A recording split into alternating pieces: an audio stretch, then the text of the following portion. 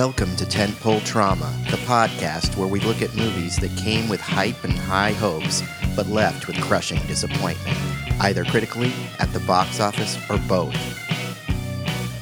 Freed from the weight of expectations, we seek to examine these underperformers under a new light, parsing through the good, the bad, and everything in between with the hopes of gaining a better understanding as to why they failed to find their audience.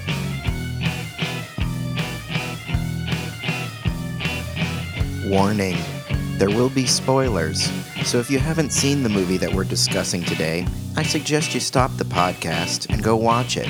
Then when you come back and listen, you'll get more out of the discussion. On this episode, we discuss The Shadow.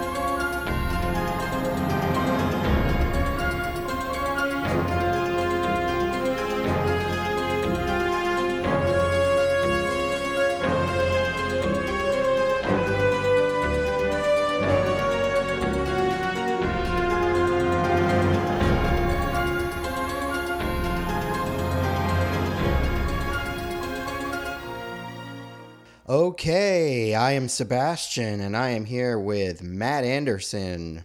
Hello, thank you for having me back. Of course, loyal listeners may recognize Matt Anderson's voice from our well-received Green Hornet podcast. He's my go-to co-host when it comes to pulp properties. And this week, we're going to cover The Shadow and The Phantom. We're doing The Shadow versus The Phantom. Who knows what evil gets slammed? That's right. Are you ready to slam some fucking evil, dude? Evil's in both of those taglines, so I've been playing with constructions of how to do it. Matt, you are a writer, and do you have any projects coming up that you'd like to plug real quick? I do. It's the project that I plugged last time too. I'm writing a comic with Denver Riggleman, who's a former congressman.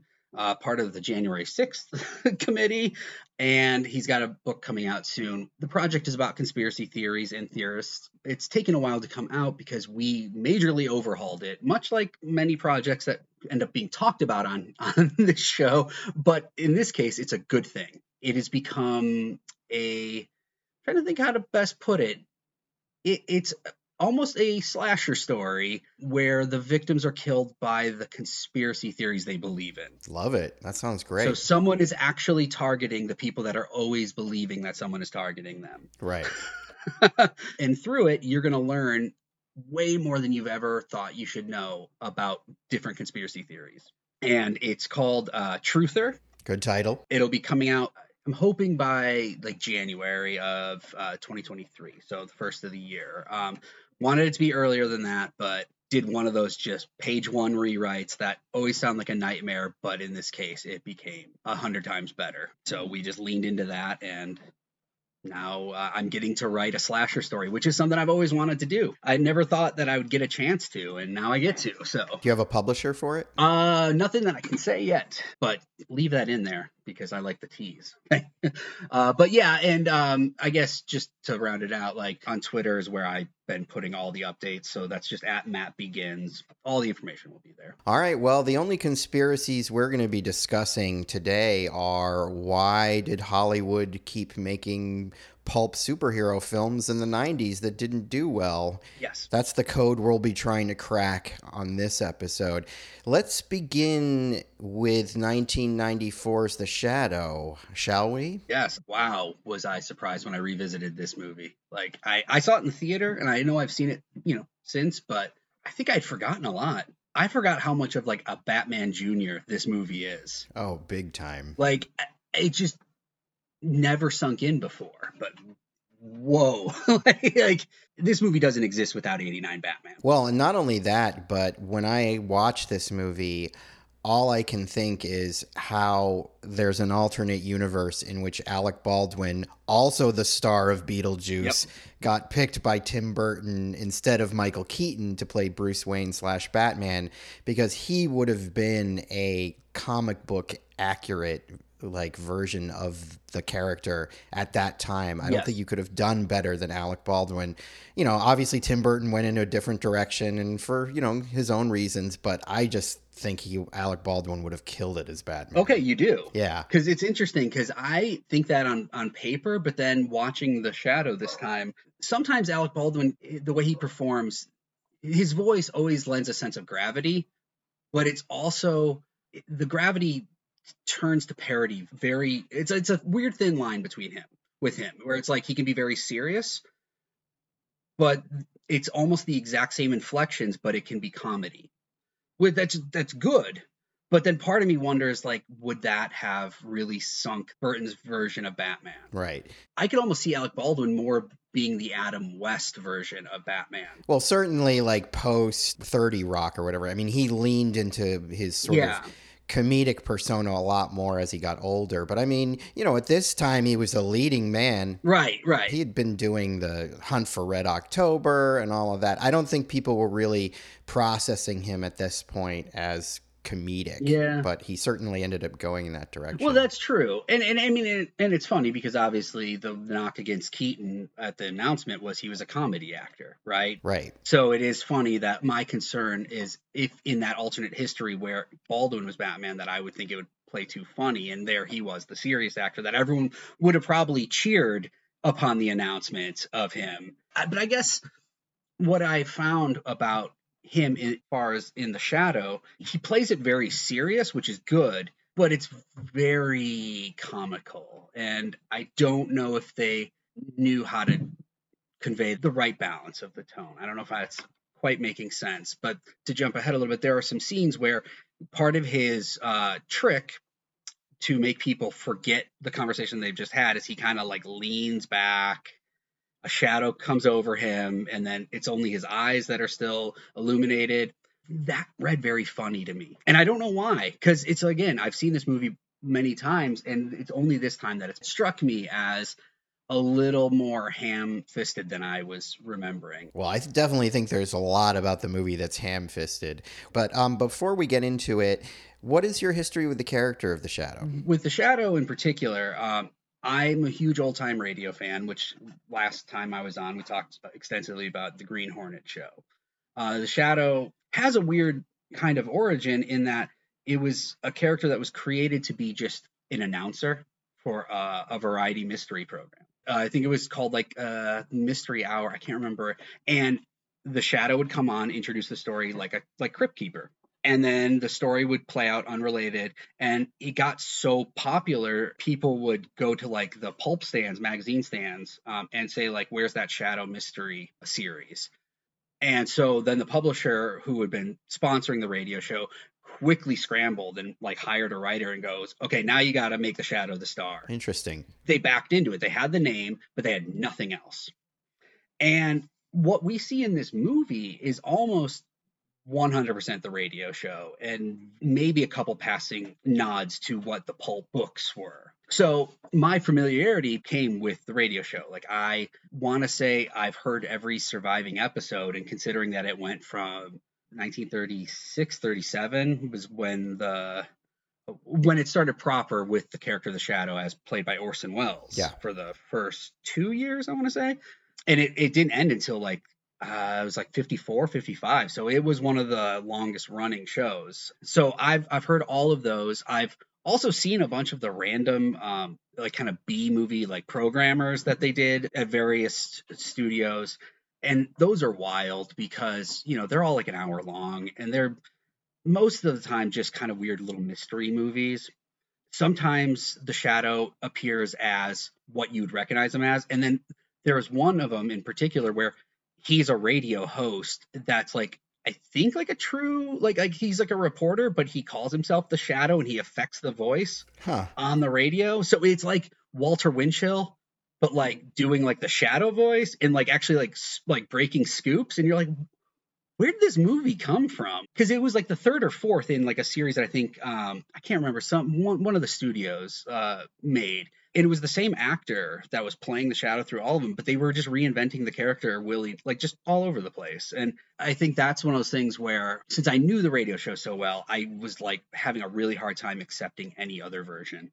Like, and so when they would do these things, I was like, I don't, why? Is the look of the Shadow as we see him in this movie, is that derived from the movies they made? Obviously, the radio show didn't really go into what he looked like. I love that you bring that up, because that's actually one of my favorite things about the character. The look originally came from a publicity still of the guy that was playing the announcer versions in the version in the very first thing, which was just a very cheesy, like, next to the old timey stand up microphone, those old microphones, and he had like a little fedora on and just like a black coat with his, like, it literally looked like the collar just popped up. He looked like he was cold. So let's put it that way. And they're like, this is the Shadow, and you're like, oh, okay, interesting.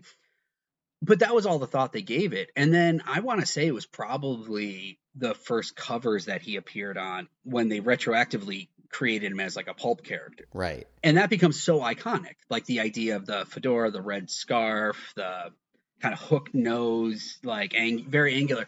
And one of my favorite things about it in the radio show, he never would be described as wearing that, because all he does is like investigate as his alter ego Lamont Cranston. And then he's like, oh, the Shadow's needed. And he walks into a room and like makes sure that no one can see him. So at any point, whatever Lamont Cranston's wearing is what the Shadow is wearing.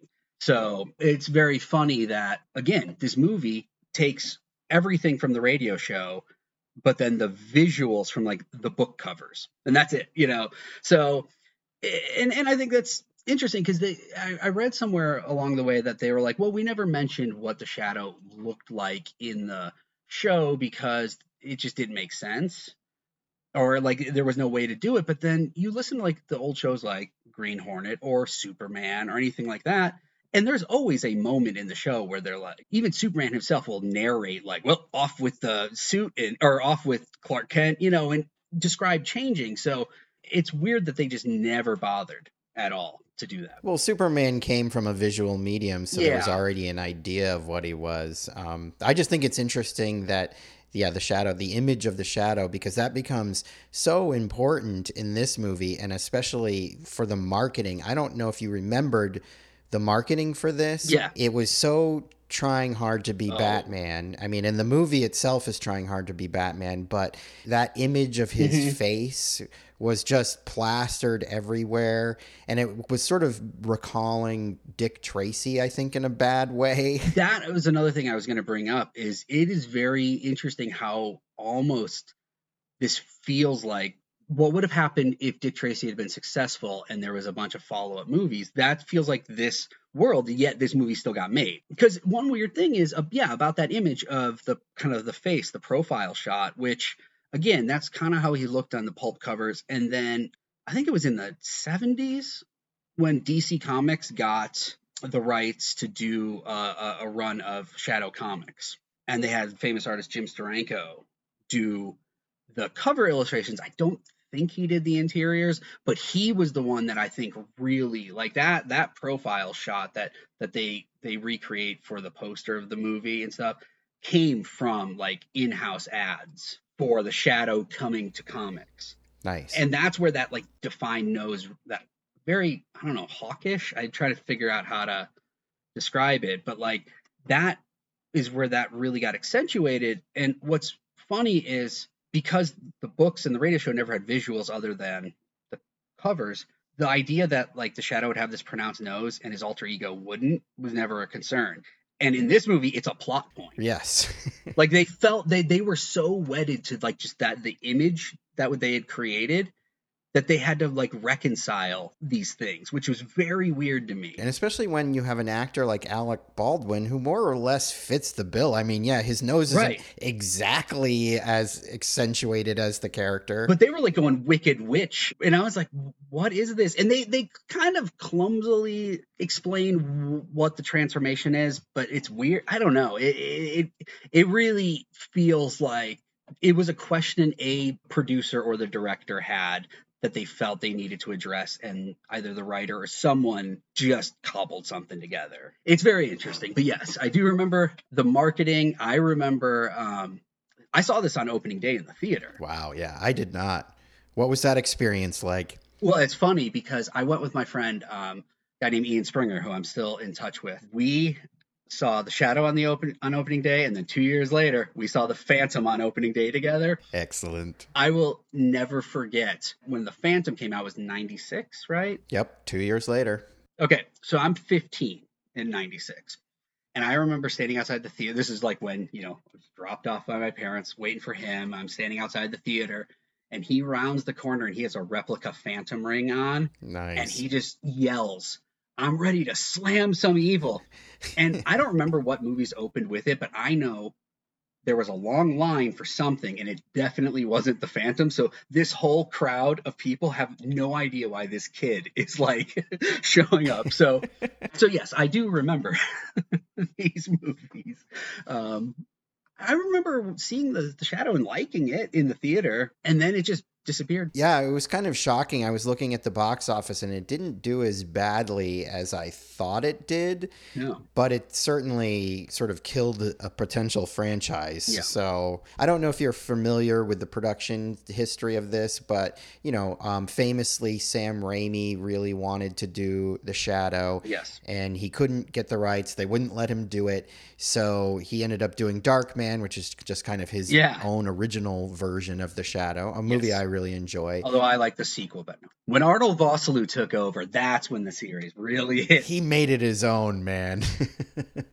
Liam Neeson's got nothing on Vosloo. Nope, he couldn't be Imhotep. Instead, this ended up in the hands of Australian director Russell Mulcahy. This kind of surprised me. I mean, I know who he is, and I forgot that he directed it. I swear it was one of those things where I thought it was a bigger name, like a Burton Beatty with Dick Tracy, kind of one of those, like someone whose name you would really associate with the time. And I was like, Mulcahy, really? That surprised me. It's just funny that they wouldn't entrust it to Sam Raimi, who would later go on to become one of the biggest directors of all time. Do you wonder if that's one of those, like, kick yourself kind of? And Raimi would go on to work with the screenwriter on Spider-Man. Yep. That has to be almost like I know it's a cliche to say like someone lost their job over it. Yeah. But you really do wonder if that's one of those moments where they're like, oh, yeah, we screwed up. I would have loved to see how Sam Raimi got his car into it, though. Oh, yeah, that would have been tough because it's a period piece. He might have had to do some sort of modern wraparound story just to get it in there. I'm actually really intrigued now because, like, I don't think he's ever broken that, like, tradition. I don't think it's in The Quick and the Dead. He has broken the tradition. As soon as I was saying that, I'm like, oh, Quick and the Dead. Never mind. I mean, it could be in there somewhere. I may just not remember, or maybe it's in the background or something. Yeah, I would imagine he recognizes the limitations of that particular bit. Mulcahy, like, was this his last, like, big stab at theatrical? No, he ended up doing the third Resident Evil. Oh, that's right. He was the one that kicked in for Paul Anderson. Yeah, he's the one that goes sort of post-apocalyptic in Las Vegas, which is one of the better ones in my opinion, but that's not saying much. Because the last thing I remember was he did that Jason Scott Lee, Bram Stoker's The Mummy, the direct-to-video thing that came out in the wake of which was actually, from what I remember, I was working at a video store at the time, was better than it had any right to be. Doesn't say much. Well, okay, he was a solid director for his day. I mean, Highlander is something a lot of people love, and I really enjoy Razorback, his debut film. I would think that this had to be his biggest project, right? Yes. Like, this was his chance to step up and really be part of the name directors. And I don't think it did him any favors. No. Why don't we get into the movie a little bit and just talk about the sort of background information that we get of The Shadow, and you can help me out here with how much detail you know from the radio serials and stuff. We start off in Tibet, and we're introduced to the character of Lamont Cranston, but he's called Jinko here. He's this sort of warlord who's profiting off of opium. Right. And, he kills James Hong from Big Trouble in Little China in the opening scene. I think it was one of those things where it's like, once you see where the time this movie was made and you see where the opening is set, you're like, okay, James Hong's in this movie. Right.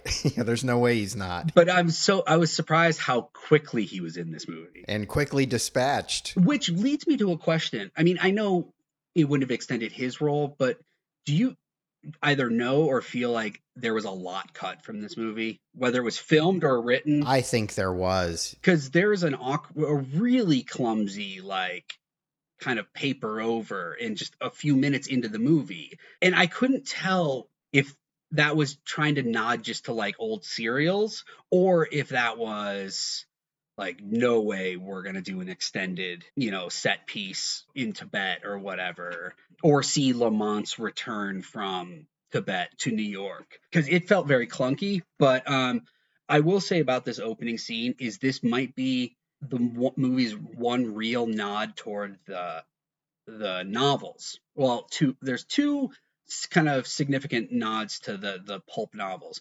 In the pulp novels, Lamont Cranston is just one of many identities that the Shadow goes by. Like, Lamont Cranston exists as an actual person in that world, but he is like living the Bruce Wayne life that Bruce Wayne pretends to live. Like, he's gallivanting all around the world. So while the real Lamont is globetrotting, the Shadow has taken up his identity and is operating. But in the same story, he'll be Lamont Cranston. He'll be ace flying pilot Kent Allard. He'll be his own taxi driver. I guess they finally identified him in one of the stories as Kent Allard. Okay. Who was a World War I pilot that got crashed down, learned all his fighting tricks in the Orient, as they would put it. Yeah. Which I loved. I mean, that's such an old trope, which is like, there's so many radio shows, they'll be like, well, this person just got back from the East, and so they know things. And you're like, what? Really? Okay. Like, that was just weird shorthand. It's like, oh, they know magic now. They didn't before. Right. But I kind of felt like this might be the way the movie is trying to nod towards, like, the Shadow might not be as straightforward as what the radio show made him be, which was just Lamont Cranston is the Shadow, like Bruce Wayne is Batman. Done and done.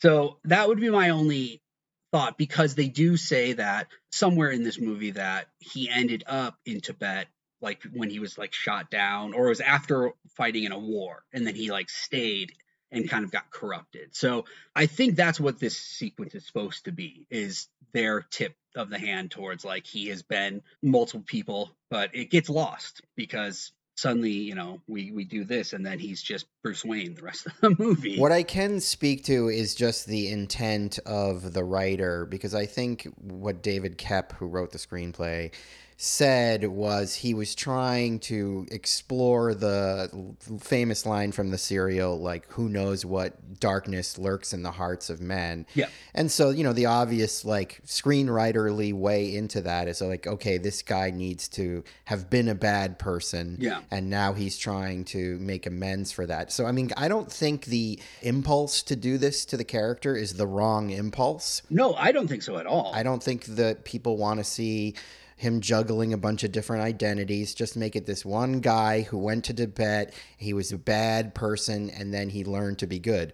The problem is the way the movie handles this. It's clunky. Yeah, he's literally killing people and doing opium and sleeping with multiple women. And he's got long fingernail, like opium nails. And long hair. And long hair. It looks comical. And not in the way that you want it something to look comical. Like, it looks bad. And Alec Baldwin's wearing like an open robe, and his chest is super hairy. Like, he's got a real carpet going there. He looked like he was late for like the photo shoot of a romance novel cover. Like, there was like, somewhere Fabio got a job because this Alec Baldwin did not show up. And, like, I don't want to be mean about it, but there's a lot of times where, like, I will say, like, I feel like Mulcahy as a director here just saw Burton's Batman and was like, okay, got it.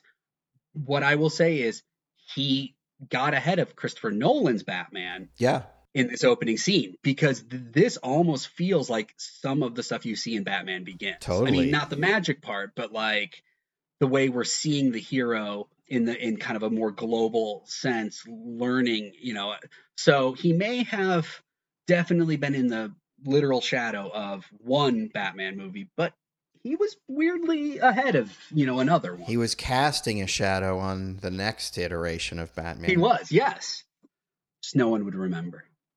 But yeah, it's super awkward because he literally just gets kidnapped out of his drug den and then brought to this like Dalai Lama type character who's like played by a like younger actor, but he's got an older man's voice. Yes, which reminds me of way too many like dubbed Italian horror movies where like there'll be like the little kid that will either have like the voice that's too old for him, or it will clearly be being dubbed by like an older person doing a little kid's voice. Yeah, or a woman. Yeah. Whereas here it's an off-putting, which maybe that's the effect they're going for. But it's bad because we don't get to know this Dalai Lama character. Basically, he, tells the Shadow or tells Lamont Cranston that he's going to train him to use his powers for good. And then he makes him deal with this CGI knife that's going to come back in the climax. Who knew that was like the third character, like the third main character of this movie? Like I forgot. Like I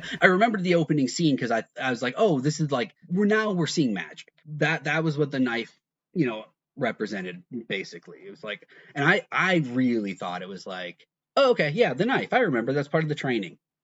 Did not remember how much it comes back. That's the one thing I remember about seeing this movie the first time. I was like, oh, there was this terrible CGI knife in it, and it sort of ruined the experience for me. I mean, I've come around to the movie in a lot of ways since then, but that's one of those things that sort of gives you a bad first impression of this movie when that knife shows up. And for the time, it was probably decent CG, but now it's horrendously dated. If they had kept it in like wider shots, farther away shots, that's okay. Because then it's just a flying knife. It's going to look a little wonky, whatever.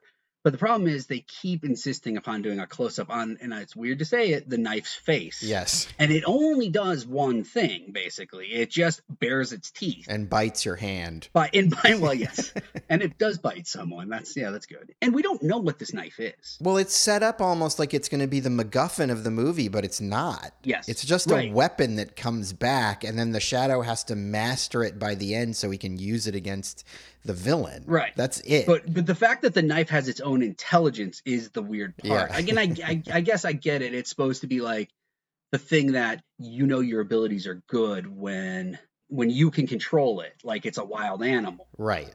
But it doesn't help explain like why suddenly Lamont can even attempt to control it. It's a really kind of bog standard, like use the force. Right. But like, did they say that? And forgive me if this is something that was said, but did his master or whatever, like, he saw potential was there in Lamont, but like, did he bestow an ability upon him, or did he unlock ability? Like, that's what I didn't understand. It's so poorly handled because what you would assume is that this knife would be the thing where you need to learn how to master the knife and then you can master your powers. But we don't get that in the beginning. You'd think there would be this extended scene where he learns to use the knife, like in Doctor Strange where he's figuring out his magical powers. Exactly. And then he figures it out. He figures out how to do the sling ring thing to open the portal, and that's when he graduates. So you feel like that is what's being set up here. But as we have said, what happens is it just cuts away, and then we get this like scrolling titles. Cut to a title card that say like Lamont trained for 7 years, and then he went back to New York City. You really felt like it was footage missing or whatever. Like they should have cut the. Like, okay, sorry guys, we tried our best to reconstruct this lost film. Like, sorry we missed this sequence. Did something get destroyed in a fire or something? Right. Without truly knowing what the answer is, I'm sure they filmed something and they cut it for time because they were like, this is too boring. No one cares. We need to get him in the costume. We need to get him fighting criminals. This is taking too long. Because one thing Burton's Batman does wisely is it gets right to Batman. Yes. And this movie does not do that. It does get to the Shadow pretty quickly, but it does it in the most awkward fashion that it possibly can. Yeah. In a way, though, like I was kind of playing something of the what would I have done differently thing with this movie, which again is, as I've said before, it's a habit I try not to do because I want to enjoy and pay attention to what they actually did. I don't want to sit there and like recreate, but I seriously think they should have just lost that whole opening. Yeah. Like open with the next scene we get to, that's an opening of a movie. You're right though, like the thought that some of more of it had to be filmed, because if that was as written, like to stop to have this title card, There's no way. There's no way that's how it was written. right, that's what I'm thinking. So yeah, so it wasn't like something that was in the scripting stage, which means like if they were going to lose so much of it, I don't know. But I guess they needed to introduce the knife. This movie is an hour and 47 minutes long. So you got to think they could have easily had 13 more minutes of story to throw in there. They probably just wanted to get it down as short as they could to have as many showings as they could a day. Which is going to tell you a lot about the fact that this is 1994. Because like nowadays, like I swear if someone turned in a cut of any superhero movie that was an hour and 47 minutes, I'm sure a producer somewhere is like, you got any other footage? Yeah. Can you add some stuff back in? Like, we need this longer. No one's going to take it seriously. I mean, that's fine. Like, I don't mind that this was under 2 hours, but it did it in a clunky way. So it feels like it should have been longer. Yeah, I feel like this is a victim of the Hollywood not having cracked the superhero formula yet. Yeah. They're trying to make a 90-minute movie out of something that just cannot handle that sort of running time. And it's not until Sam Raimi will do in 2002 with Spider-Man and let that origin story breathe and have the time it needs before you get to Spider-Man that they really sort of figured that out. Let's talk about the scene that should have been the opening scene. Yes. This scene, we get to New York City and we have these mobsters on a bridge. They're great, like classic 1930s, 40s movie mobsters with the pinstripe suits and everything. Tommy guns. They go the whole nine. Cement shoes. They are cement shoeing someone. That's what you need to know about this scene. Is like that is Mulcahy. He's Australian, right? Yep. The director. Sometimes you really have to appreciate how like someone from outside of the U.S. can just distill pop culture in just like the most perfect way. And he was like 30s gangsters, New York, got it. Yeah. And it was like he found like the building blocks and that's why I said this should have been the opening.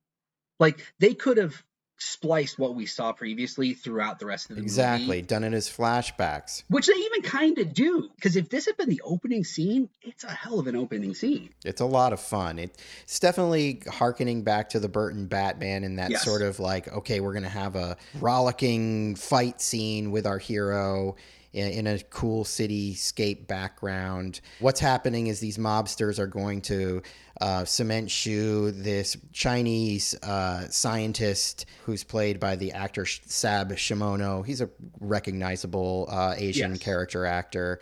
They're going to kill him for some reason. I forget exactly why. He was a witness. They had just immediately killed someone, which it's funny. You thought they would have done more of some story purpose, because otherwise it seems very interesting that they didn't just immediately shoot him, because he witnessed them shoot someone. So they probably left one body somewhere. Well, why not two? I missed it. And then I did go back because I'm like, wait, why was he there? Like, yeah, he just witnessed their immediate previous crime. So we get a great sort of introduction to the Shadow persona just as a voice. And I recently upgraded my home theater equipment. I got an Atmos, 5.2 sound system or whatever. And it was actually a real pleasure listening to this movie because they do a lot of fun stuff with panning and spatial audio with his voice coming at you in different directions and from behind you and stuff. It's really fun, actually. As we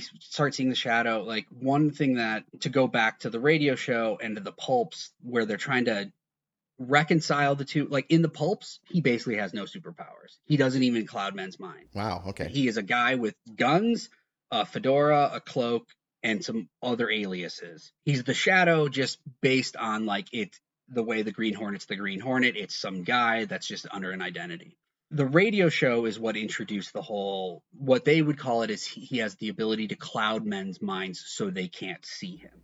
Right. Essentially render himself invisible. One thing that's funny about the radio show, and I don't know if this was like standards of the time, is he's very quick to good guys and bad to admit that it's just a trick. Uh-huh. Like they'll be like, what are you, some kind of ghost? And he'll be like, no, I've just learned hypnotism. And you're like, dude, Don't why? tell people that. Don't tell people that. Because more than once, someone else will be like, well, then he's actually in this room and bullets can hurt him. It's like, yeah, you just told people like this is a trick. Like, no, be a ghost or be like something supernatural. He undercuts it all the time in the show. Well, to the movie's credit, I think they kind of play with that because in almost every scene that the Shadow's in, the villains figure out where he is and get him in some way, which he overcomes. But like, you know, at one point he's standing in water, so the guy sees his impressions in water. That part I liked. Although I do think it's funny that the movie seems to tell us that like he casts a literal shadow, that like somehow his powers, which again, if you're going to try and like reconcile something that has never been explained before, like that they, you know, in the radio show, they just assert these things. This is just what he does. Yeah. But in this movie, it's very weird. Your character's name is the Shadow. What's his power? He's invisible. Well, shadows aren't invisible.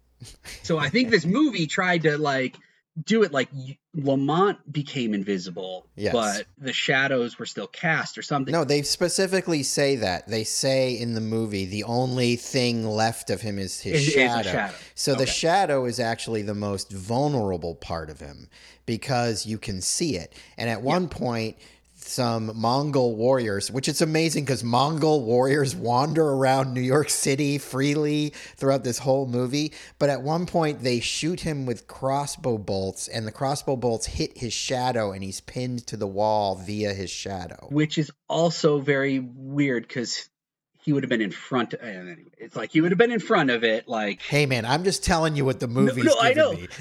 but you know, it's funny because you really do like, could you imagine like, I'm going to assume that because let's see, David Koepp, right? That's how you pronounce it, Koepp. This is pre-Jurassic Park? This came out after Jurassic Park. Okay. He's not a no-name writer. No. And unless this script was, you know, one of those ones had been sitting around for a little while, I'm going to assume that he was operating from something of a place of a fan because he does really try and reconcile things. He really does try and like take these parts, you know, that were introduced in very off-the-cuff ways 50 years prior, and he doesn't discard them. For the most part, he tries to make them make sense altogether, and they were kind of never intended to, like, because no one ever cared. So I give him credit for that, but it does lead to these moments where it's like, when we see him in this first scene, it's like he's appearing out of mist. Yeah. But that's not what he does. He does cloud men's mind, but it's not a literal cloud, but they kind of show it as a literal cloud. I think what you're rubbing up against is the fact that we've taken something that was coming from an audio medium and we need to now visualize it.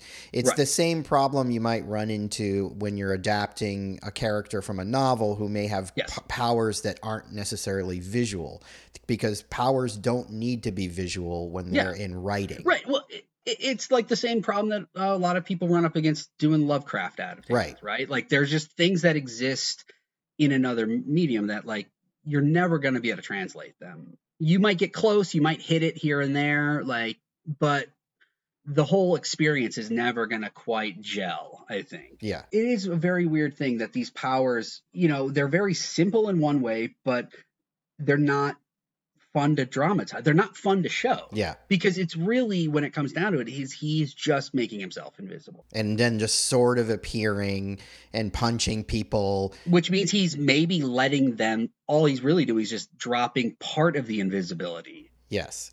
Because it's a trick he's playing on them. Really, he is always there. They just don't see him. So it's not like he is not becoming invisible the way the Invisible Man becomes invisible, where physically a change is happening to him. The shadow is changing the perceptions around him. Which, again, really hard thing to visualize in any sort of meaningful way. It's essentially just the character has powers of invisibility. But it's like external. Right, like when does he have a chance to hypnotize people into not seeing him? Wouldn't they need to see him first?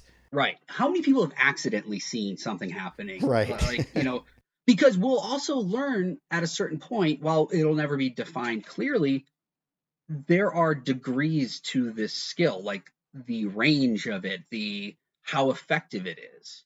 Because he's going to be impressed by something later that the villain does that's like, I couldn't do it. Like, and all we've seen of him is flawlessly basically like making himself invisible. So it's weird because he is not becoming invisible. So all of the stuff that you are seeing him do, you should really be able to just see him do. Which is kind of weird that they didn't do more like POV shots from the bad guys. Like, think about the first shot we see is a side shot where it looks like he's materializing out of a cloud and punches a guy. If they had done that from either behind him or from the POV where it looks like a guy materializes in front of him and punches him, I think that might have given maybe a better idea of it. Yeah, I mean, I think a director who is really trying to sort of dig into this more could maybe do something with it.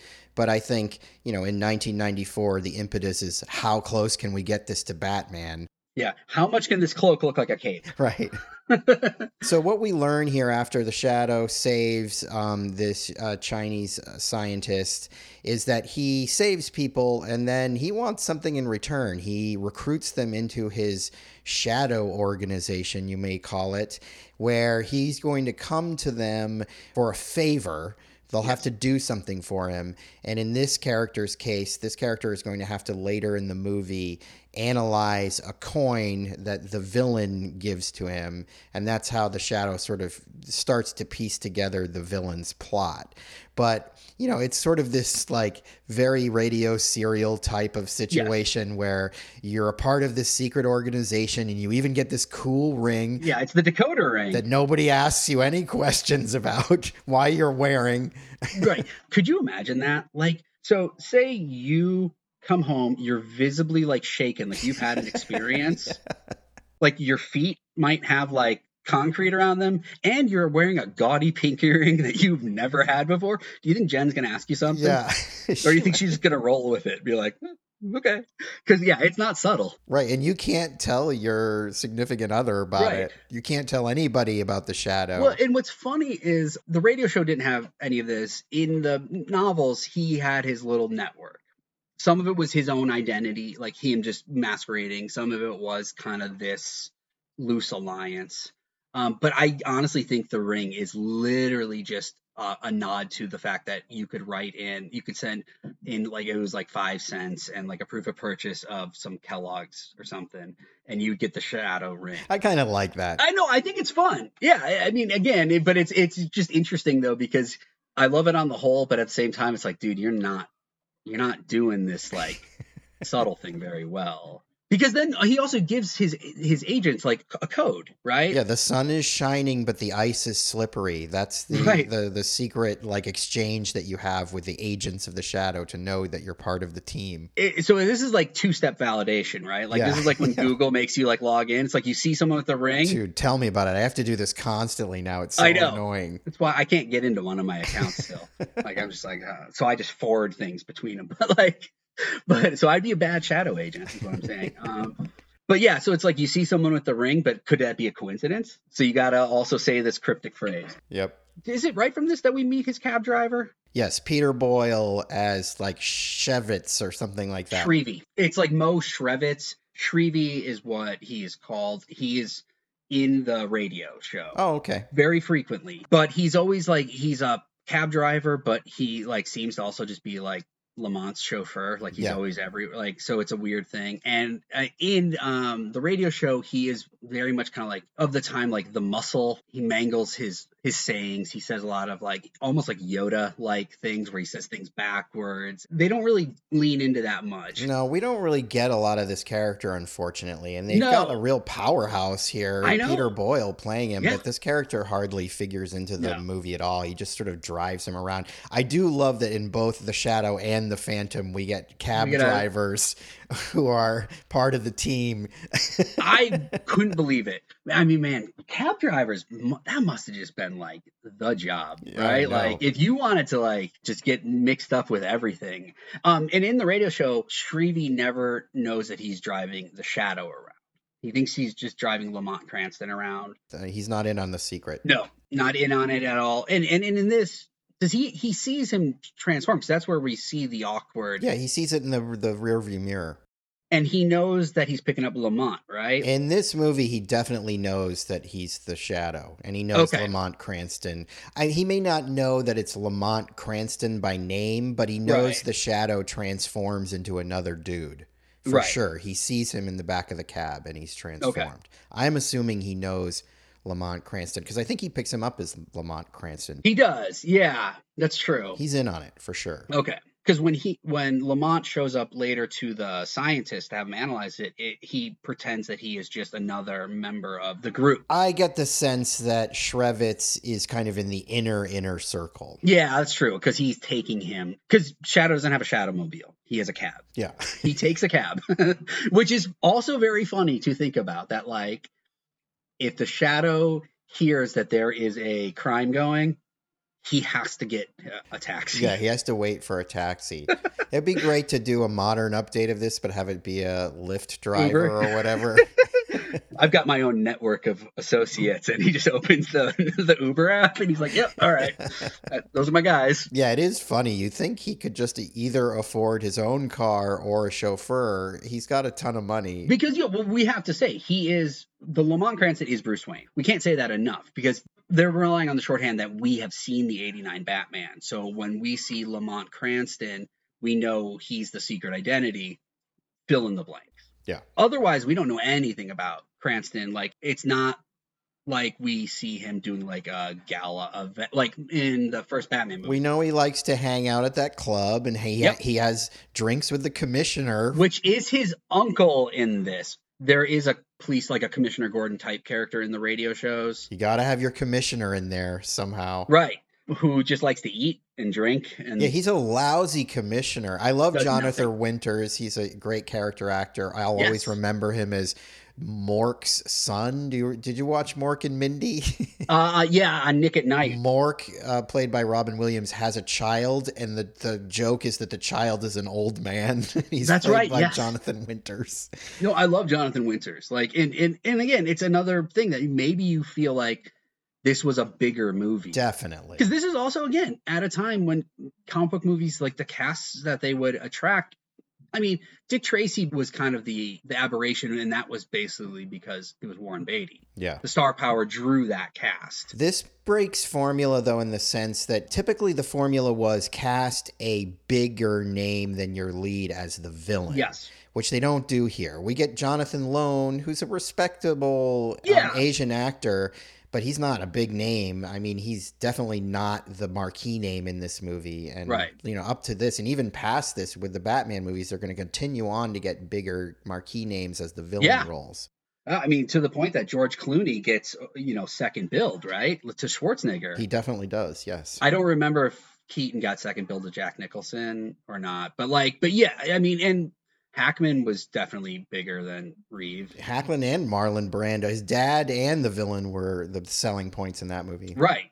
But that was usually the thing in the superhero movies is there was kind of one, you said like marquee name, big name, and then it was kind of rounded out by like either newcomers or just those guys, the people that you see around. Yeah. And like this one feels, I guess that makes sense though. I guess Peter Boyle was never going to, it's not like people were seeing him going like, did you see that new Peter Boyle movie? Like, I think he is kind of you see him for a few scenes in a movie. Well, I think it also speaks to where we were culturally, just in the sense that, the villain in this movie is Asian, and I don't think there was any Asian actors that American audiences would have known at that time that would have been a big name. So I think that was more the issue. There wasn't anybody they could get who would be that big of a name. It's true. At least they went with an Asian actor. That was one of the things that actually did kind of, when I was thinking about it, because it had been a while since I've seen it. And I remembered the character, but I couldn't remember how the portrayal was.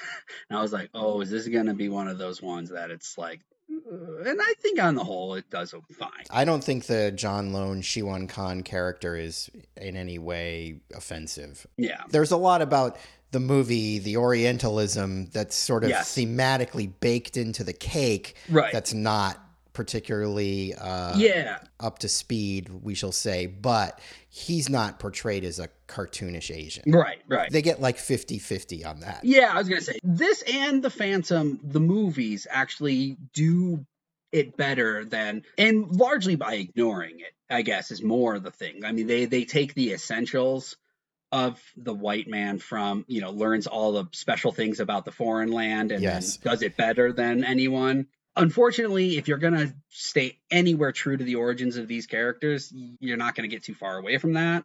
Because there are times where in the radio shows, oh man, like you would almost think like, okay, we're going to have an Asian character on an episode of The Shadow, and Lamont should definitely interact with this character very well because he spent considerable time there. He learned their secrets. He knows their language. Nope.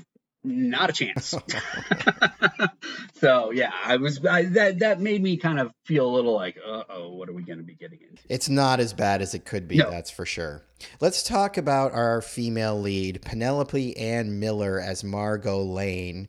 Penelope Ann Miller is not somebody you necessarily would think of to be a leading lady of a superhero movie. I mean, I think she fits the dress fine. I mean, she has a kind of 1930s platinum blonde look.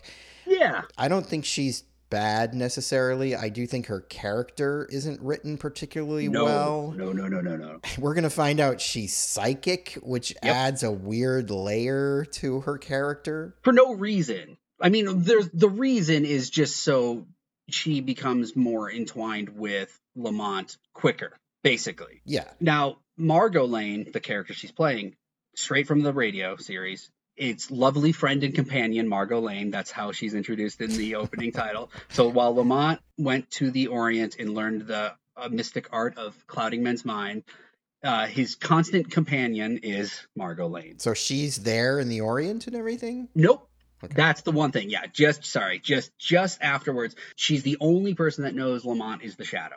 Okay. And it's played off as like sometimes kind of romantic. It's not a will they, won't they, the way you'd think about it. It's like just whatever each story needed. It's like either they're just really good friends or like they seem to kind of be romantic. So it's like Lois Lane in the Superman serials and TV shows. Except that whereas at least with Lois, she has kind of this agency on her own as being this reporter that would get into scraps.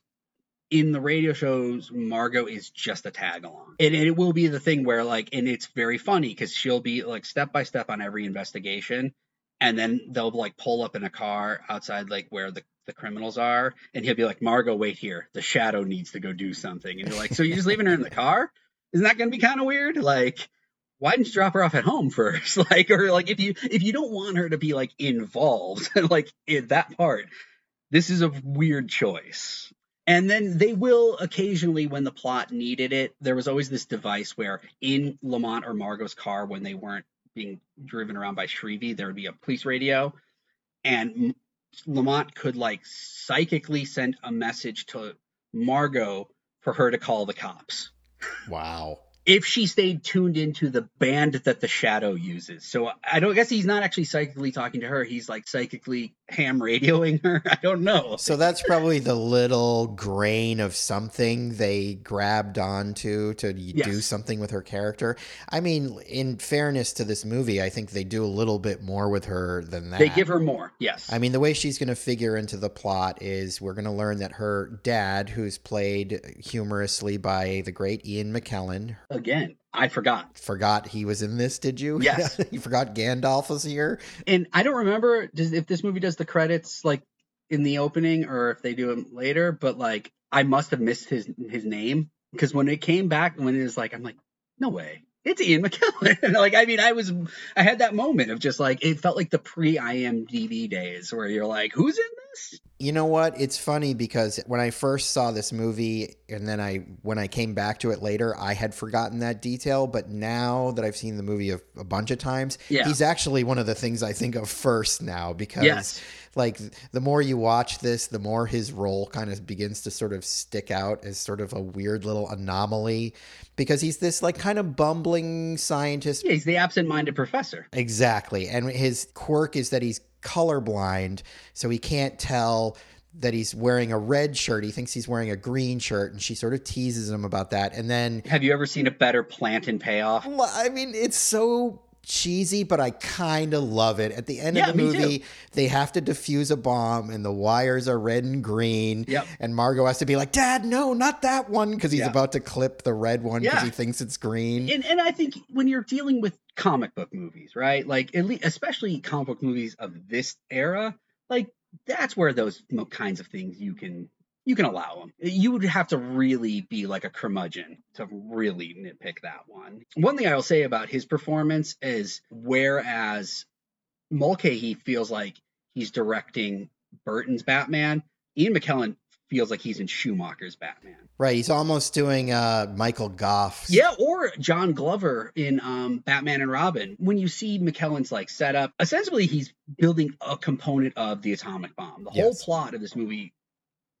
revolves around the fact that it's the atomic bomb, but they've never seen it before. They keep kind of calling it something else. Because it hasn't happened yet. Right. Eventually, the Shadow will say, "You mean an atomic bomb?" Like he sort of puts it all together. Right. But yes, the atomic bomb hadn't been invented yet. So that's how they're sort of getting around it with this beryllium sphere, as they call it. Yes. But his lab, it's a cartoon lab. I mean, there is way too many bubbling beakers and all this stuff. And apparently, I mean, which part was he even supposed to be working on? He seemed more like in electronics. I thought he was working on the casing, the housing of it. Yeah, I don't know. Anyways, it just cracked me up, though, because I was like, man, that set dresser was having a hell of a time. They're like, more beakers. Another element that gets thrown in here is we have Tim Curry as the awesomely named Farley Claymore. That has to be a name from the serial, right? Not that I know of. Maybe it's just they just tried to come up with the most it's perfect radio serial-y sounding name they could have.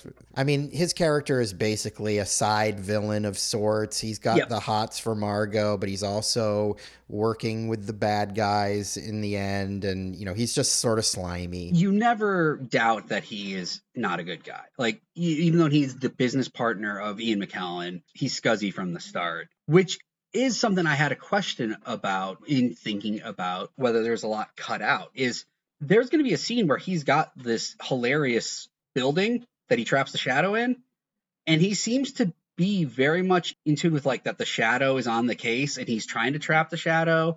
But we never saw his like full on heel turn. There's a lot about that scene that raises questions. First of all, it's like a giant like biodome that's sitting at the waterfront for some reason. He just walks into it and then the Shadow's already in there. So the Shadow's been hiding out in this thing waiting for him to show up. And Margot's in the car, right? Isn't she just in the car like the radio show? They did it. And it's like shaped like the thing that he makes. Yes. So it's like, was that his prototype? That's not how prototypes work. You build the smaller one to show what you can do. He's like, oh, I did this backwards. Yeah. Again, we know he's a bad guy, but we don't know anything else. Like, and he seems to suddenly have just gone like full murder. And I don't know if we lost some more stuff in between the setup with him, because it's like he's there and then he disappears for a while. And then he's kind of just the bad guy's lackey at the end. I feel like his character function is simply to tie Margot and Reinhardt to the villains somehow. Yes. Problem is they forgot to tie the villain to him. Right. And that might be what we're missing. It's like, oh, okay. Let's talk about the villain, Shiwan Khan, who is a descendant of Genghis Khan, and he gets himself into the story in a really interesting way. He basically puts himself in a metal sarcophagus and sends himself to the Museum of Natural History. He did what Garfield always did to Nermal, to himself. He put himself in a box, slapped a sticker on it, and just chipped himself. This is always one of my favorite like plot devices. How do you work this sort of thing out where you ship yourself in some sort of container? Well, especially because then he brings a bunch of henchmen. Right. How did they get there? How'd they get there? Yeah, Mongol henchmen who will walk around New York City this whole movie in full armor and swords. This is something that I'm almost embarrassed to admit, but it took till this viewing for me to catch that, like, he is a modern, for the time, person and not actually resurrected from Genghis Khan. That it is literally just bloodline. Because I think I must have like auto-corrected it in my own head to make it make more sense to me that like this was him because he's coming out of a sarcophagus. Dude, same thing. I've seen this movie a bunch of times, and this time watching it, I was like, oh, he's not literally Genghis Khan. Yeah. He's a guy descendant from him. Okay, so you too. All right. Yes. So this means, I think I made it try to make sense that like somehow he was, resurrecting himself or something when he comes out of this sarcophagus. Yes. But no, that was just a shipping method. You know how it sort of clicked is because when he comes out of the sarcophagus, there's this security guy who's played by an actor that I recognize from sitcoms. And he immediately sort of takes over the security guy's mind. And he's like, either join me or die. And then he has the guy shoot himself, and he says, put your gun to your head and shoot yourself. That's right. He knew all of the... Because I'm thinking he's Genghis Khan, like you. And I'm like, how does he know what a gun is? Right. And then, no, he's a modern person. He's just adopting the sort of vestments of Genghis Khan. Which is so weird, because then he will get rid of them. Yes. There will be a scene where they'll be like, oh, basically like, you like my makeover? And it's like, well... You're not Encino Man. Like, that's what it feels like they're trying to do. It's like he was like out of place. But no, it would have been really helpful if he had just been in that opening scene. Because you will learn that they learned from the same teacher and that he kills the teacher off screen. Yes. Or it could, if it was one of those like almost ham-fisted, again, like in Shazam, they do this, like the whole idea of that, like, Black Adam was supposed to be the hero, but he was dark and corrupt. So they had a new champion. Right. This is the guy that didn't get chosen, and he's pissed about it. If they had something about that, then it'd be like, okay, this guy has existed before this moment. Yeah. But no. And he is from the pulps. So this is the other element that comes from the pulps, not the radio show. Okay.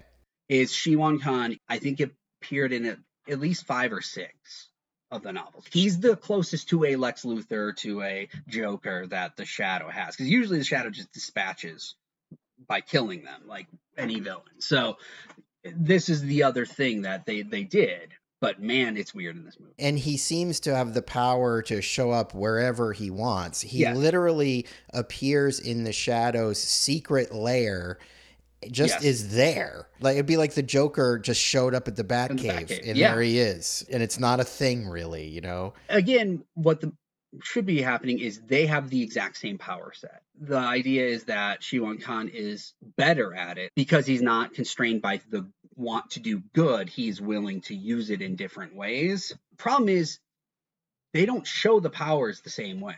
No. Which, again, is another layer of confusion here. To me, I think it would be interesting, like, to see a fight scene where they both look like they're materializing out of nowhere. Well, okay, first of all, a couple of things. I don't think they have the same power. I think what we're supposed to assume is that Shiwan Khan can literally control people's minds, okay? So he's not like the Shadow. He doesn't disappear, although one would assume he could if he wanted to, because he can make your mind do anything he wants it to do, right? Yeah. What I feel like is missing here would be that, and we do kind of get a scene like this because at one point Shiwan Khan is going to take Margot's mind over and have her go and try to assassinate Lamont. Although then later Khan's like, I would never do that. You're my greatest frenemy or whatever. Yeah. So that doesn't really make sense.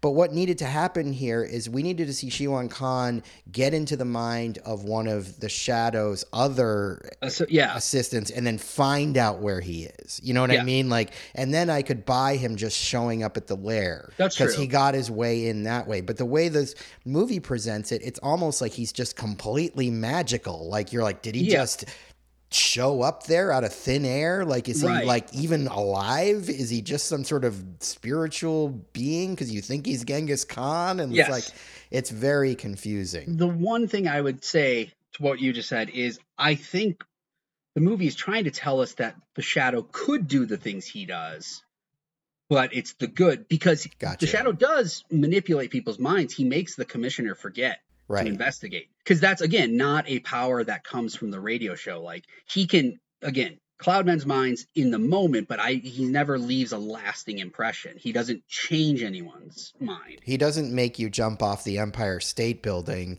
like Right. Shiwan Khan does to a character actor in my favorite scene in this movie. Yes. I love that scene. The best part is I forgot that he actually jumps. Like, I thought it was going to be a moment, and then I definitely forgot the beautiful touch of hitting the building on the way down. I was like, whoa. Right, and it just ends up being a joke that's playing in the background as, Yes. as Lamont and Margot are like walking down the street. You just see way in the distance this guy jumping off the Empire State Building like, oh, this happened all the time back in the 30s. And clearly, like a serviceman that's on like either shore leave or Yes. like, because he's in like, a uniform. Like, it is an interestingly funny, dark joke.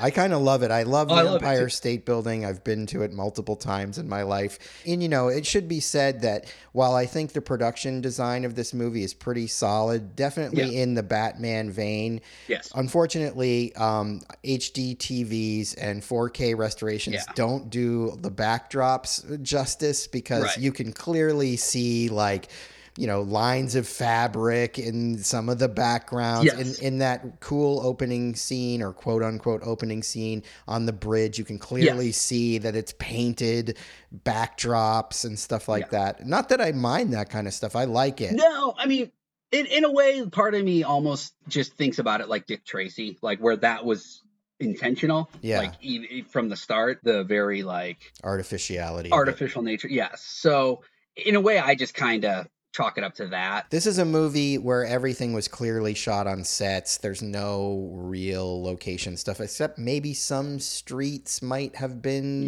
downtown LA. But I mean, even then, it's probably not. It's probably just a backlot. So yeah, it's very artificial, but in the same vein as the Burton Batman. I mean, that's what they're going for. That's the aesthetic they're working with. So it works for me. I like the way this movie looks. No, that I would say, if anything, like the biggest like compliment that I have to give to this movie is its feel. Like, it does feel like a 1930s adventure movie, the way that I would want the Shadow to feel. And that's when I always get nervous, because, eventually Sam Raimi has secured some level. I mean, it's been years now, but he did secure some level of rights to produce a Shadow movie that he wasn't going to direct. Nothing's ever come of it. Yeah. I'm assuming he would keep it again in the 30s, but there's always the instinct to like take these things and put them in modern. Well, like Green Hornet, take something that really kind of exists more only as like something that almost needs to be in the 30s or 40s and modernize it. Green Hornet, I think they made it work.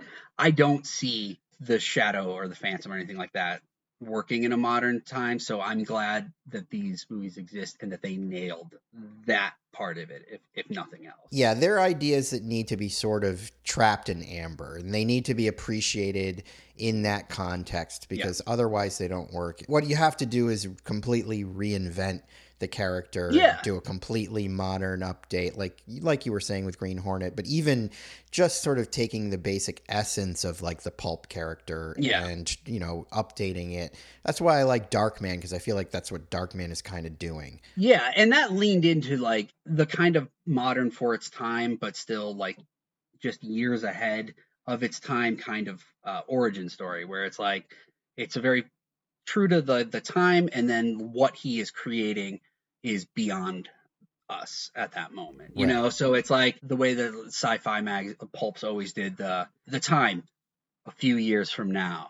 One thing, and it's almost like the horror movies and cell phone problem, right? Like how people always say like nowadays it's hard to do a good horror movie because cell phones. There was an episode of the radio show of The Shadow where the whole conceit was the villain had an electronic eye at his house, basically a security camera. And it's like, okay, How do we deal with that? yeah, the Shadow is literally defeated, or like is stumped by like the most common thing you could think of now. So even television would have not worked. You know, the Shadow, his power set almost wouldn't work if any kind of camera was more readily available, which I'm kind of surprised they didn't do in this movie. Like, I kind of was expecting like one time for like a, you know, someone with like press in their hat, you know, and a camera like snap, like Margot Right. talking to no one, and then it's like, who's this? What? There was no one there. Kind of the vampire or the opposite of the vampire thing. There's a lot about the mythology of the Shadow that I don't think gets like leaned into as much as it could. You know, Yeah. stuff like that where, you know, exploring this ideas in different ways, I think Yeah. would have been helpful. Shiwan Khan's plan is perfect for the time in that it is nonsense. It makes no sense to me whatsoever. He wants to hold the city for ransom by blowing up a big part of it. Part of it, and then is going to move from city to city, like replicating this, basically recreating the atomic bomb over and over again, or some version of it, I guess, like Genghis Khan would have done, is I think a line he says, and it's like, I don't know if that's how that worked, but okay, you know, fine. One kind of problem I have with just the body of the movie is that there's not enough Shadow. There needs to be another scene of Shadow action.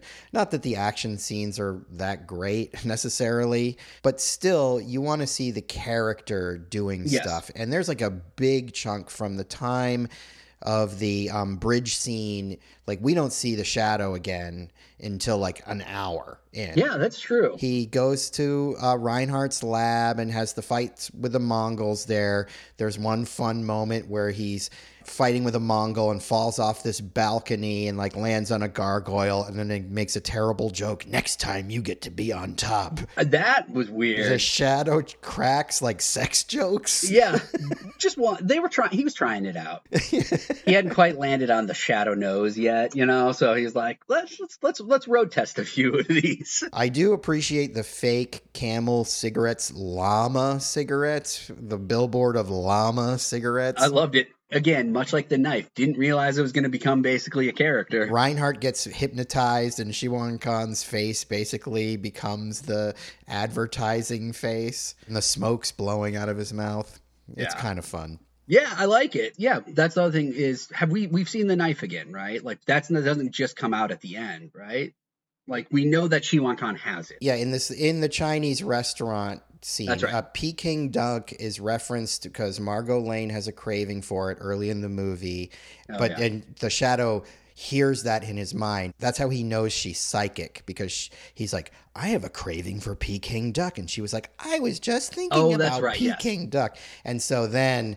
The way it ties in is the Shadow goes to that Chinese restaurant and Khan's there. Now he's in his nice suit and his Yeah. Brooks Brothers tie, because the Lamont was wearing the Brooks Brothers tie. Yeah. And Lamont's like, nice tie. There's two scenes with Lamont and Shiwan Khan where they're just sort of tete-a-tete.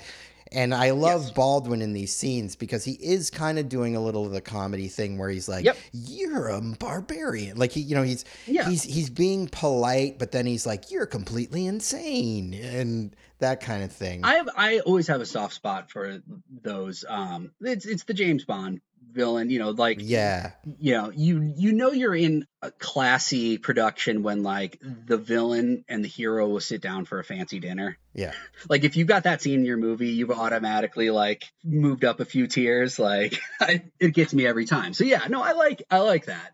But again, it almost feels like it's playing on the idea that these two should know each other. Yeah. This should be more of a, yeah, again, like they trained together and now they're at odds, or they should be complete strangers and there should be no tie. There should be no hint that their origins ever intermingled. Doing it halfway is weird.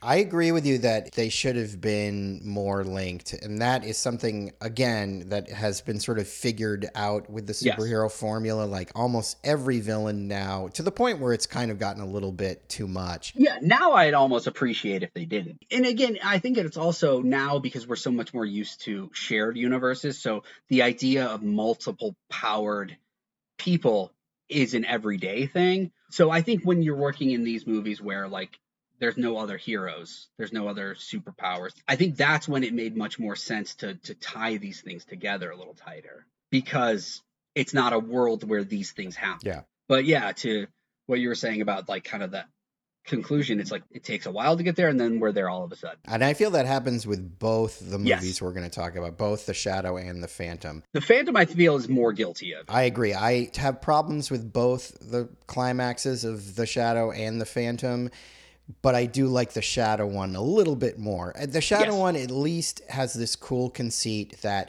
they've been looking for Shiwan Khan's hideout. Nobody knows where it is, but like Lamont keeps coming to this street corner Yeah. where there's like, you know, it looks just like a construction site. Nothing's there. But something is just kind of troubling him about this street corner. And there was an announcement of something to be built. But it never got built. Right. And what he figures out is that Shiwan Khan has literally clouded everybody in the city's mind to not see this old hotel that's still there, and that's his hideout. I love that part, and I love that it was a good way to distill the idea that he is more powerful than Lamont. Because you have Lamont wowed by that. Like, Yeah. I'm unclear why Lamont could never see it. To me, I feel like he should have been able to always see the building, because I don't know why they really worked on each other. And also, like, Lamont's powers don't work on Margot because of her psychic thing. But yet, Shiwan Khan's power, and maybe, again, it's just the idea of he's more powerful, because, like, Shiwan Khan could brainwash Margot. I mean, I think you're helping out the movie. That's probably the reason, but the movie doesn't say this clearly. No, well, exactly. On camera here, you can see me trying to like piece it together in my head. I'm like, well, wait, okay. All intents and purposes, it's a cool set piece. Like the idea that like this villain has taken over the super fancy hotel and just decided like, I want it. Everyone forgets it.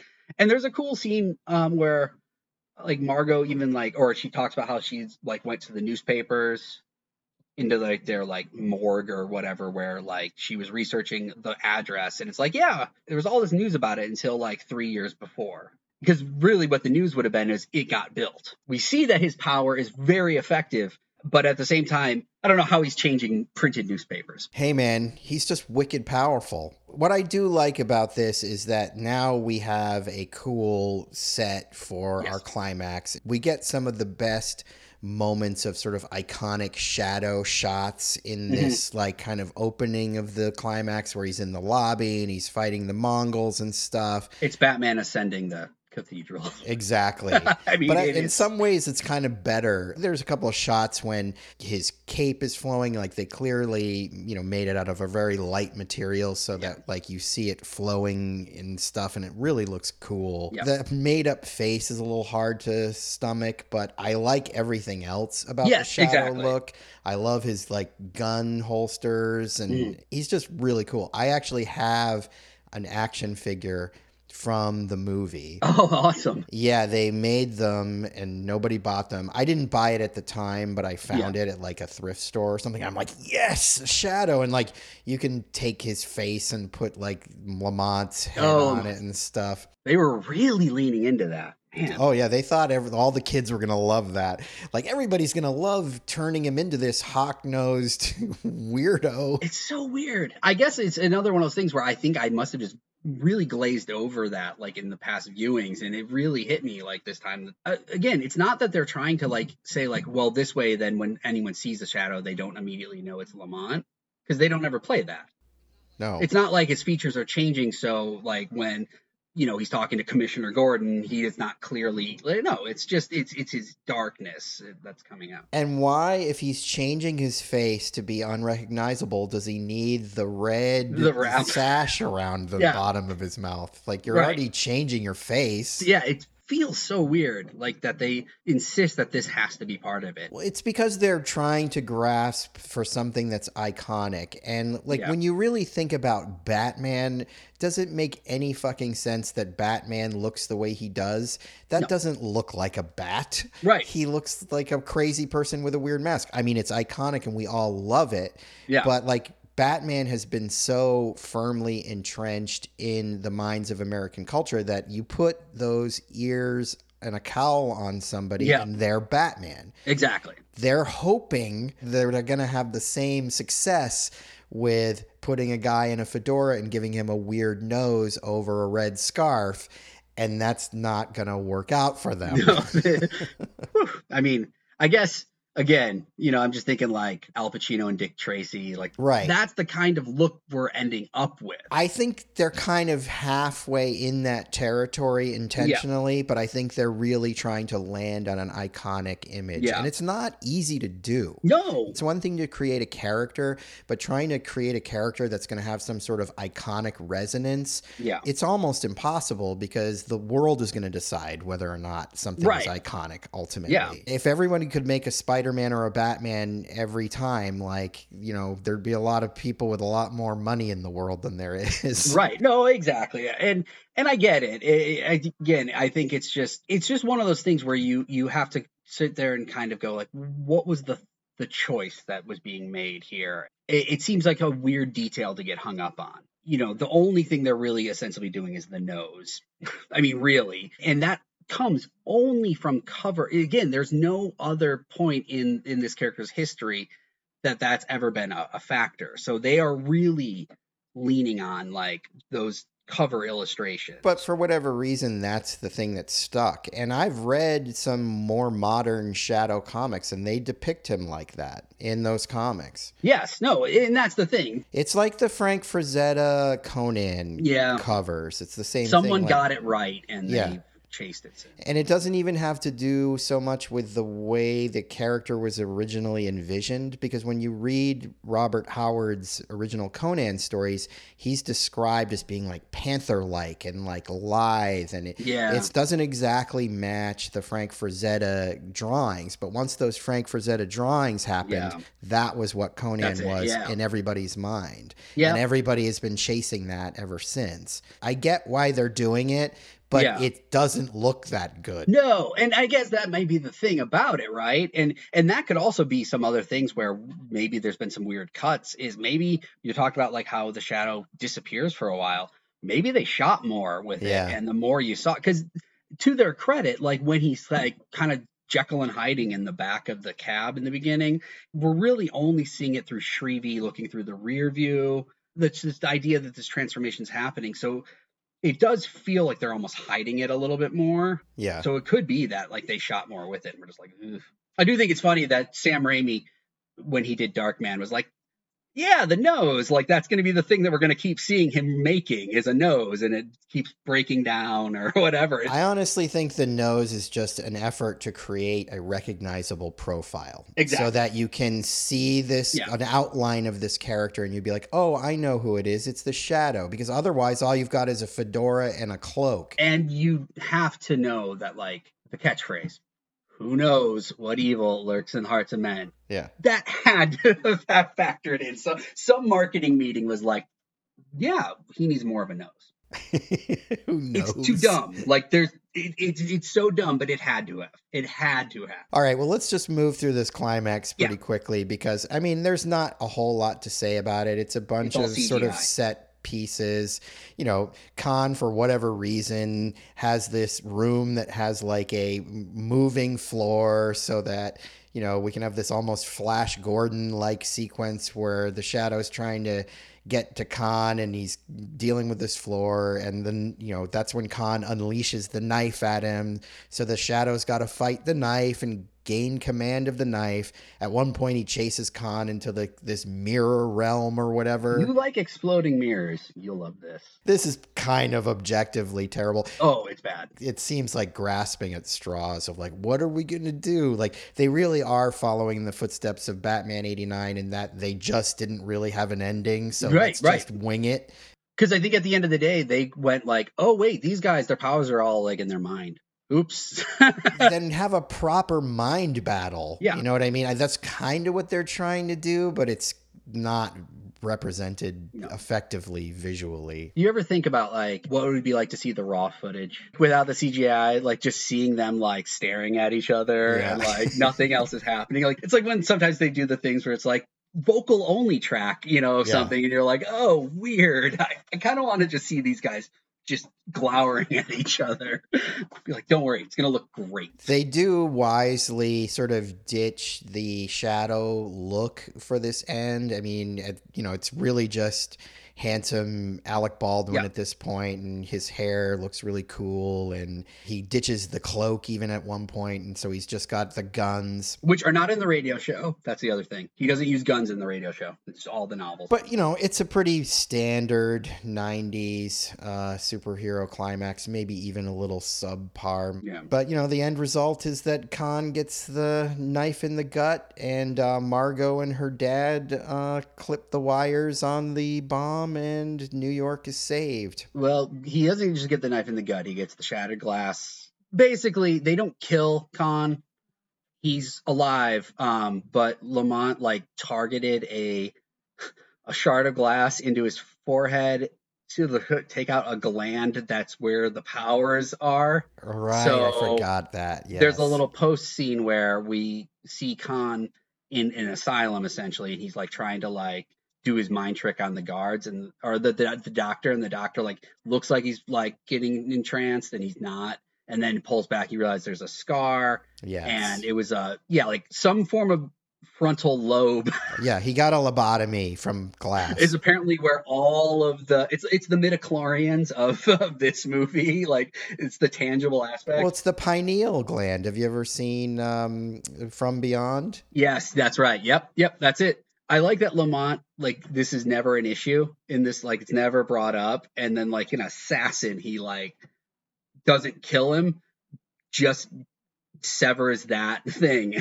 Again, it feels like they didn't know what to do. I kind of like that though. I do. I mean, I never forget it. I forget that he gets stabbed by the knife. I always think that the only thing that happens to him is the glass at the forehead. So that's how it actually makes an impression on me. So yeah, I mean, Margot and Lamont kiss. She knows that he's the Shadow, and he gives the signature line as we cut to credits, and there's laughing over credits, right? Yeah, I think so. We get the Shadow knows line, and that's it. There's two parts. That's the Shadow knows is the opening one, and then at the end of every radio show, it's the weed of crime bears bitter fruit. I believe that is in there. I think that's somewhere. in there somewhere, and that one always makes me laugh because I'm like, that's the kind of thing that you just want to drop at a dinner party or whatever. I have. Don't worry. I have said that outside of any context that anyone would recognize it. Man, this neighborhood's getting bad or whatever. Yeah. Well, the weed of crime bears bitter fruit. It's so clunky. I love it. There's no world in which that actually it's whoa. It's a fun movie though. I can't hate on it too much. Yeah, I have to say I have an affinity for the movie for two reasons, really. A, because I love pulp heroes, and B, because I just really have a soft spot for this nascent time in superhero movies where things weren't all dialed in yet, and they were grasping at straws. They ran at the same wall 4 times, though. That's the thing, right? Yes. Well, I mean, look, my podcast is called Tentpole Trauma. Oh, I know. Obviously, these are things that fascinate me. Why did Hollywood come back to this well several times? Well, and the answer is simple, and that's Batman. Yeah. The end. That movie made so much goddamn money. Right. That hell, let's just keep trying to get at that Batman money. But it's also another one of those situations where you feel like they learned a weird lesson from Batman, which was Batman took place in 1989, but the aesthetic took it out of that time and place. When you saw people walking around Gotham, they looked like a lot of times they were dressed like they were in the 40s. The cops' uniforms were 40, but it was a modern movie, whereas everyone that came after it just decided 30s, 40s. And that's where they set everything. And I don't know, it just seemed like a less of an artistic choice and more the setting was what was going to sell it. Yes. And that seemed to be the weird lesson they learned, because even a character that wasn't an old character, but they, in the middle of this, we had the Rocketeer. Yep. Which also failed. And I love that movie. It's a good movie. Yeah. But again, it's, so we have Batman comes out and then we get Dick Tracy, the Rocketeer, the Shadow, Phantom. I mean, by the time Phantom comes out, it's been only 7 years since Burton's Batman. So basically every other year they've tried a big budget 1930s. Well, and even Batman has sort of moved out of that aesthetic by this point because Joel Schumacher's directing it now, and now we're into like gay disco Batman. And even Batman Returns didn't really have The 40s. the 40s. I mean, a little bit, but not A little, but it was more just Tim Burton. Oh, that was craziness. just, it was whatever Tim Burton's head was. That's all it was. The people making these movies were seeing that 1940s aesthetic in the first Batman and thinking that that's the thing that was going to work. Yeah. But the reality was what was working about that was the character of Batman and Tim Burton's aesthetic. The way he filtered it. Yes. He took all of these aspects of Batman and it filtered through his unique perspective. And it's also, we haven't mentioned, but it's worth just a quick note, is the other thing that evokes Batman in the Shadow is the score. You cannot tell me that like he didn't just binge Danny Elfman's Batman 89 score. There are moments where like it swells and like you see when you see the Shadow and he's got like the cape. It's not even a cape, but they make it look like a cape. And you're like, this is like Karate Panda to Kung Fu Panda, Danny Elfman. It was Jerry Goldsmith who did the score. He also did Supergirl, which is the podcast that we're going to put out this week. Wow, so, okay. 2 Jerry Goldsmith superhero scores. I mean, I love Jerry Goldsmith. He's one of my favorite of all time. It's no knock. I mean, the music is good and effective, but it doesn't exist without the template that came before it. Right. His assignment is to do the Batman. Give us a Batman score. I'm sure that was literally what was said to him as he sat down. We need a Batman score. Yes. And also another thing is, and I don't, mean to sound like that I would have been the greatest movie executive in Hollywood, but if you asked me in 1989, okay, how do we replicate the success of Batman? I would have said, make a goddamn Spider-Man movie. Right. Which, I mean, there were other things going on there which prevented it from happening. Ninja Spider-Man. The thing that just blew my mind was that it took so long to get to Spider-Man from Batman because it's like Superman, Batman, you either do Wonder Woman or Spider-Man. Or you do Steel. That's a logical next step, right? That was in here somewhere. But yeah, no, exactly. Because ultimately, like, especially all of those early ones, they needed to be the ones that were already familiar enough to the audience that, like the Burton Batman, you could go into it and not need the origin up front. Yeah. And if you think about it, that had to be just because it was ingrained enough on one level that they didn't feel the need to front load it, because that's not like the Adam West show ever touched the idea that Wayne's parents were killed. So either the audience was primed from memories of that show to not need an origin, or it had just seeped into the culture enough. Bruce Wayne's an orphan because his parents were killed by crime, and that's why he fights. And the Burton movie gives you that. It just doesn't give it to you up front. Right. But that's what I mean, though, and that allowed him to start the movie with a bang as opposed to some kind of slower build or awkward semi-origin sequence that just confuses people, which is kind of what we had in The Shadow. And honestly, kind of what we get in The Phantom as well. Yes, we're going to get sort of a different attempt at that in The Phantom, which ends up being equally as awkward, but in a totally different way. Totally. Hey, loyal listeners, as you can hear, our conversation on The Shadow ran long, so I decided to divide these into 2 episodes, mostly for my own sanity when it came to editing. So hold on to your beryllium sphere, clip the red wire, and find out what evil needs to be slammed in the hearts of men next episode.